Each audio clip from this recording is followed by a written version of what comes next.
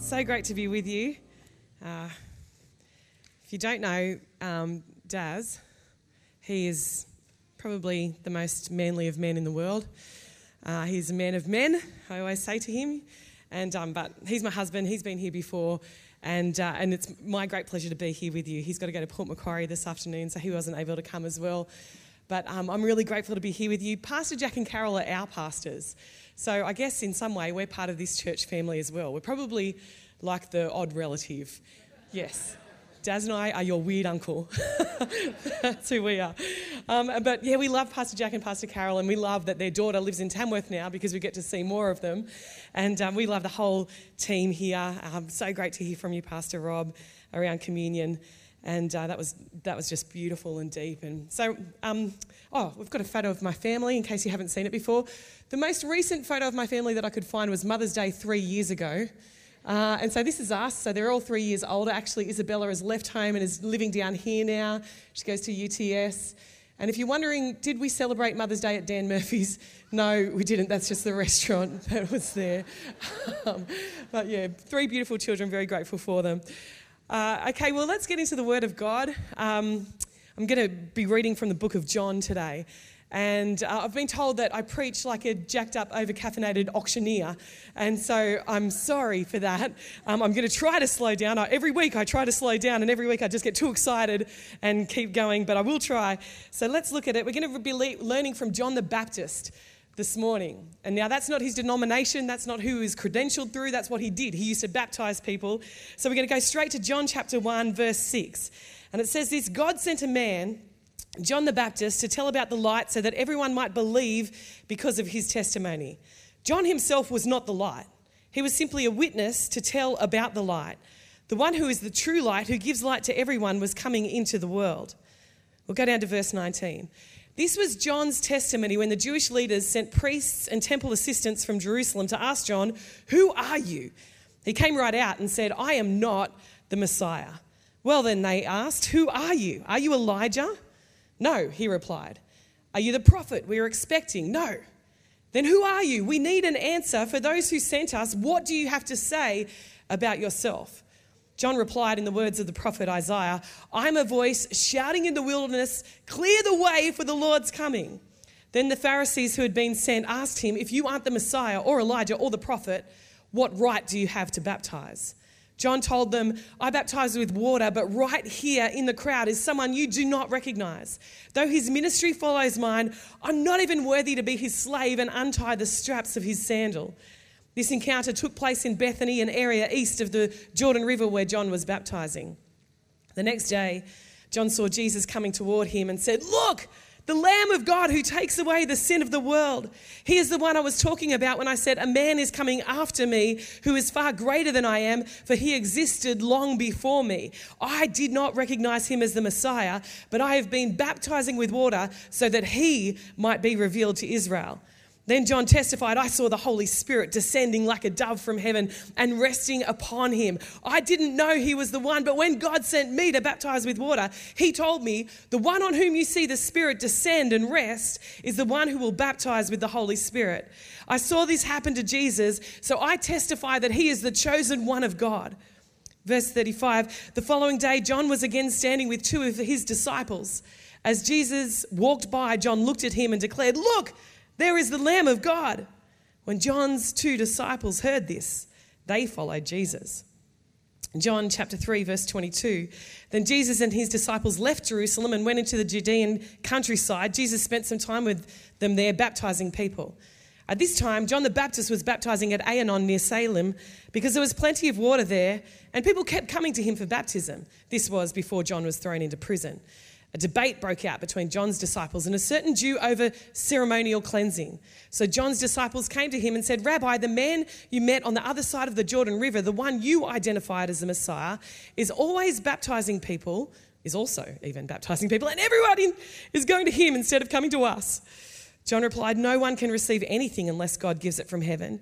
You yourselves know how plainly I told you, I am not the Messiah. I'm only here to prepare the way for him. It is the bridegroom who marries the bride, and the bridegroom's friend is simply glad to stand with him and hear his vows. Therefore, I am filled with joy at his success. He must become greater and greater, and I must become less and less. He has come from above and is greater than anyone else. We are of the earth, and we speak of earthly things, but he has come from heaven and is greater than anyone else. He testifies about what he has seen and heard, but how few believe what he tells them.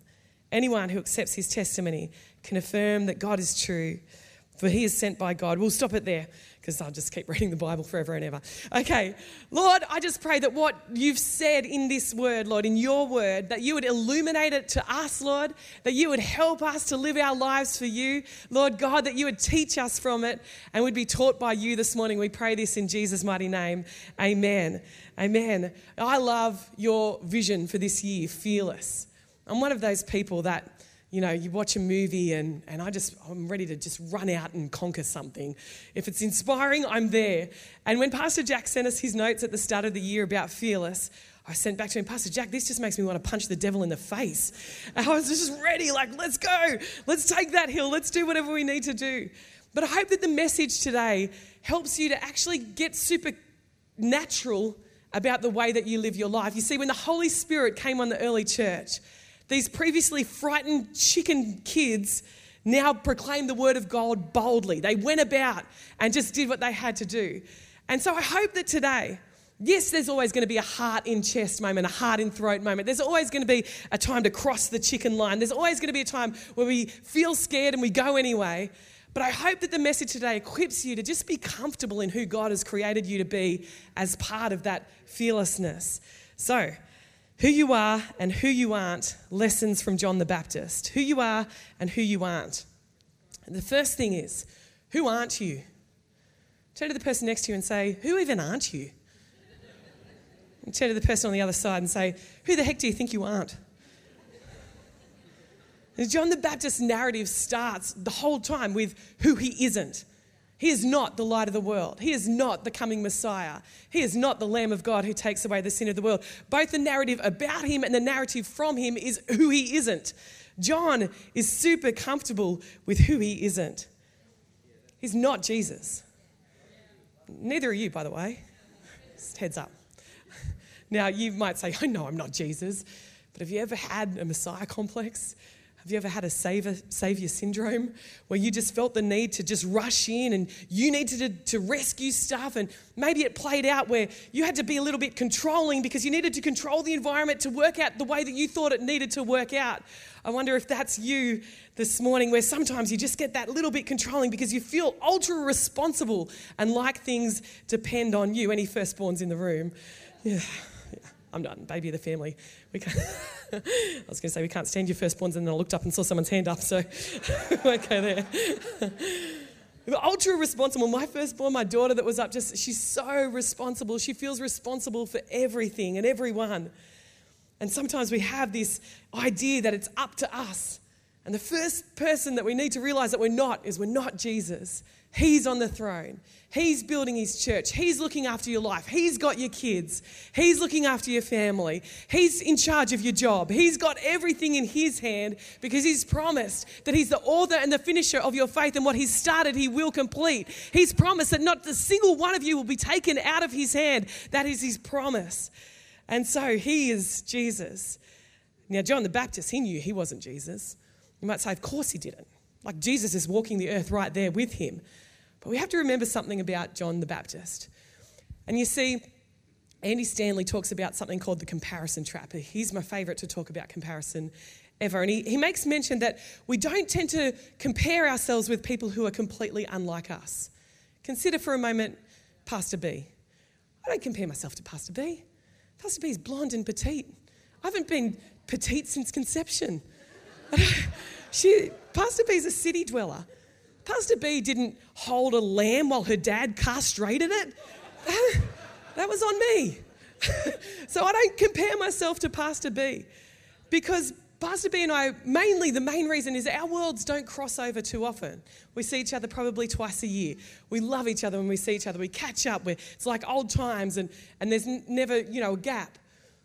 But I don't compare myself to her. And you don't compare yourself to people whose worlds you're not in. You compare yourself to people who are very like you and maybe a little bit better than you. If you're a teenager in the room today, you don't compare yourself to someone in their late 20s. They are old. You compare yourself to someone who is a teenager and maybe slightly better at sport than you, maybe slightly better socially than you, maybe slightly better at school than you. That's who you are tempted to compare yourself to. If you're in your early 30s, you're not comparing yourself to someone in their 50s. They've got one foot in the grave. Works better at home because Daz just turned 50. But you're comparing yourself to other people in their 30s with a bigger house, a better job, and a more together family. That's who you're comparing yourself to. And so you might say, well, I don't compare myself to Jesus, Bron. But let's think about John the Baptist for a second. John the Baptist has this super cool birth story. His father's worshipping in the temple. And the angel Gabriel comes to him and says, you're going to have a son, Zechariah. And he is going to be someone who brings people back to the God of Israel. He's going to teach people to turn from their ways and turn back to God. He's going to have the spirit of the prophet Elijah. And Zechariah, after a little while, is super excited about that. Cool birth story. Except that his auntie, John's auntie Mary, also has an angel come to her. And the angel says to her, Mary, you're going to have a son. And Mary says, impossible. Something is required in order for me to have a child, and that hasn't happened yet. And the angel says, no, it's going to be miraculous, and this is going to be the Son of God. So we've got two amazing, miraculous angel visitations, but then one that's slightly better than the other, and it's his cousin. And then as they go through life, John is set apart for God, and he knows his future, and God's speaking to him, and we see here that he hears it from God and he understands. But then you've got his cousin Jesus, who is in the temple at 12 years old and astounding the leaders with his questions. Anyone been to the Nan and Pops, and the Nan and Pop just keep bragging about the cousin on the other side? Totally would have been John the Baptist and Jesus. You're like, I came second in NAPLAN. Whatever it might be. But John, you know what? Never affected John. John is down at the river and droves are coming to him to be baptized. And two of his own disciples go and follow Jesus. But it doesn't bother John. No, not ever. Why? Because he knows who he isn't. Now, you aren't Jesus, but nor are you your cousin. And nor are you that person that came to mind when I started talking about who you're tempted to compare yourself to. You're not them. And that is the best conclusion that you can come to. That's not you. When I was a young mum, we used to come to church, and our church was tiny, and so Daz and I had to do a lot of the stuff. And our kids were, I don't know how to explain it, maybe they were feral. and they were wild, and all the other mums would come in, and their kids would be immaculately dressed in organic bamboo cotton, and their hair would be immaculately parted and tied up, and their snacks would be immaculately packed into compartmentalized. My kids are like no shoes on, ferreting through the church cupboards trying to find the church biscuits for something to eat. It was just crazy. And one time I said to Daz, Daz, how does anyone even listen to me? Look at our kids. And he said, Bron, do you want to be one of those mums? I love those mums. Those mums were my friends. But I went, no, actually I don't. He said, well, you aren't them, so don't worry about trying to be them. And it was liberating and it was releasing. So who aren't you? Who aren't you? Not only who aren't you, what aren't you? What aren't you? You see, obviously John wasn't the light of the world. He wasn't the Lamb of God who takes away the sin of the world. But what aren't you? It's liberating to realise what you aren't. I always thought I was super organised, and Daz said to me only last year, you think you're organised, Bron, because you get heaps done. And you think you're organised, Bron, because you compare yourself to me. You aren't organised. I was like, yes, you're right. And it was finally liberating. Once I would have taken it as as an insult to me. But it was like, I'm not organised. That's why stuff is so hard. Okay, right. Now, does that mean that I then don't have to ever take part in organisation again? No, I need to get better, and I need to help my family and whatever I need to do. But to know that I'm not that organised person frees me to let the organisation be done by whoever needs to do it. If you're not the best person at work at such and such, then free the person who is best at work to do that. If you're not the best at school at this, then be okay with what you're not. There's something that you're great at. And it doesn't matter anyway. Know what you aren't as well. You know what else you aren't? You aren't your most recent stuff up. You aren't your biggest mistake. You aren't your latest hiccup. That's not what you are. It's not who you are. It's not who you are. So then we need to know who we are, obviously. Who are we? Who even are you? There's 3 things for this. In order to know who we are, we need to be humble in our heart, comfortable in our skin, and confident in our call. Humble in our heart. When John saw Jesus walking towards him, he said, "Here comes the Saviour of the world." And he said, "I can't even untie this man's sandals." And a student of a rabbi was to do almost anything that a slave could do for its master, except to untie the sandals, because it was mank and gross. And if you've ever seen my feet, you would understand. But walking across those dusty roads, it was like, no, that's too far, which makes Jesus washing their feet even more poignant. But John says, I'm not even worthy to do that disgusting job. I'm not even worthy to do that. I get who I'm not, and I get who I am, and I get who he is. And in order to know who we are, we need to be humble in our heart. We need to be humble in our heart. Is anyone a teenager when the song History Maker came out? Delirious, History Maker. About 5 people, excellent.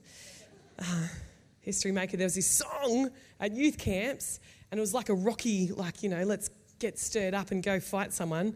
The devil preferably, not the person next to you at youth. But History Maker, it was like, I'm going to be a history maker in this land. I'm going to be a speaker of truth to all mankind. And it was this pump-up song. We're like, yes, we're going to be history makers. Yes, we're going to change the world. And something happened where it felt like in order to do that, we had to do big things for God. Big things for God. Now, I think that God wants to change our mindset around that, because nowhere in his word does he say, you're going to do big things for me. But he says really, really regularly, you're going to do good things for me. Let me read these scriptures to you. Jeremiah 29:11. For I know the plans I have for you, says the Lord. They are plans for good and not for disaster, to give you a future and a hope.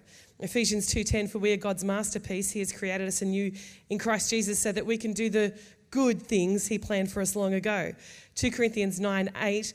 And God is able to bless you abundantly so that in all things at all times, having all that you need, you'll abound in every good work. 2 Timothy 2:1. If you keep yourself pure, you'll be a special utensil for honourable use. Your life will be clean and you'll be ready for the master to use you for every good work.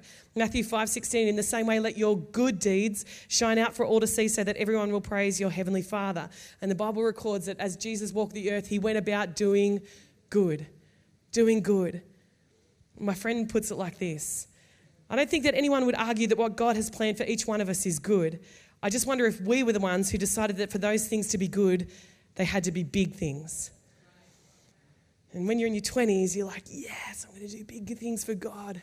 When you're in your 30s, like, yes, there's still time for me to do big things for God. And when you're in your 40s and it's hard to get up off the floor after tying your shoelace, you wonder if you've got any big things left in you. And I won't even speak for 50s, 60s and 70s. And yet, 80s, 90s, and yet God has as many good things planned for us right along the spectrum, right along the spectrum. We need to be humble in our heart. I was at Colour one year and I looked down at the stage and I was looking at it and thinking, oh God, where do I fit and all this? And I heard God say, I've made you to be great, Bron. And I looked at the stage and I was like, in that split second, I know what you're saying. Hey, Bron, colour stage, coming up. And in that next instant, he said, but not in the way that you think. And for the next 10 years, the way that he taught me was by sending me to a church that was an hour and 45 minutes away in a town of 2,500 people called Guyra, and preached to 5 people there and love it and love those people. And enjoy that and know that I was doing the will of God as I was doing it. That's how he taught me what great really was and what he thinks about great. So I want to encourage you, realign what you think of as good and big and great and be humble in your heart. Secondly, comfortable in your skin. Comfortable in your skin. John's disciples, they come to Jesus at a point in John and say, hey, how come we have to fast? Why? Like, yeah, we all acknowledge that, right? Why, Jesus? Why do we have to fast? But he's saying, why don't your disciples fast? And Jesus says, well, I'm still with them, right? The bridegroom's still right here. But when the bridegroom leaves, that's when they'll fast. And I just want to encourage you as it relates to being comfortable in your skin, just kick comparison to the curb. We covered it a little bit with know who you aren't, but just kick it to the curb. Don't go there. It's not worth it. Whoever you feel compelled to compare to, just kick it to the curb. The Bible says comparison is not wise. And so every time you start comparing, just tell yourself, well, that's not wise. And kick comparison to the curb so that you can get comfortable in your skin. Secondly, let go of your main character mindset. Your main character mindset. Main character mindset is a thing that I learned about recently as I was talking to my daughter. I said, Katie, how are you going at school? She said, I'm okay, except my friends are annoying me. I said, okay, what's going on? She said, they've all got a main character mindset. I said, what's a main character mindset? She said, it's like, achoo. Oh my gosh, did you hear me sneeze? I'm so cute. And everyone has this, that I'm the main character in the movie. And she said, and I feel like I'm the main character in the movie, so I get it, but it's exhausting when everyone in the room feels like they're the main character in the movie. And so let's kick the main character, the mindset, and get rid of that as well. Because John said, I'm happy to be the guy who stands with the bridegroom. There's the main character right there. And I'm rejoicing at his success. I'm happy. And nothing will help us kick comparison to the curb, like letting go of our main character mindset and rejoicing at the success of others and saying, yes, go you. I'm so happy for you. And then the pressure of perception, what we think people think of us, just let it go. Let it go completely. Don't worry about it anymore. Comfortable in your skin and then confident in your call. Confident in your call, finally. And ask the team to come up. Confident in your call. The Bible says in that same passage in John chapter 1, it says that he came to his own, but his own did not receive him. They rejected him. But to as many as received him and believed in his name, to them he gave the right to be called the children of God. And today, if you've believed in him and accepted him, 2 steps, if you've accepted him as well as believed him, then you are able to be called a child of God, and that is your calling. We love to have a label, don't we? We love to have a label around what we're called and who we are, because then I know what I'm supposed to be doing. But God calls us son and God calls us daughter, and we can walk confident in our call if we're willing to walk like that. When John was asked, who are you? Are you Elijah? He said no. And yet, the angel Gabriel had told his dad he will have the spirit of the prophet Elijah. And yet later, when he died or was in prison, I can't remember which one, they came to Jesus and said, who was John the Baptist? And he said, well, he was the Elijah that was promised to come. But John the Baptist didn't care about that. He was just, I'm just going to get about doing what the Father has called me to do. And he's told me I need to baptize. And he's told me I need to prepare the way for the one who is coming. So I'll just keep doing what I know to do and not worry about a title at all. And church, if I can encourage you, you don't need a title to just get about doing what God wants you to do. You don't need to do the test to discover your purpose, to know what you're meant to be doing on the earth. You're just meant to be the son or the daughter that God has called you to be. And you're just meant to get about doing what he's asking you to do. I want to encourage you that is fearlessness. To not have to subscribe to a label or a title or know who's who in the zoo and know where you fit, but just to know I'm a son of God or I'm a daughter of God, and I'm just going to go every day and look for who's in front of me and do what God has asked me to do today. Can you get on board with that? Yeah, let's give him a hand, give him some glory.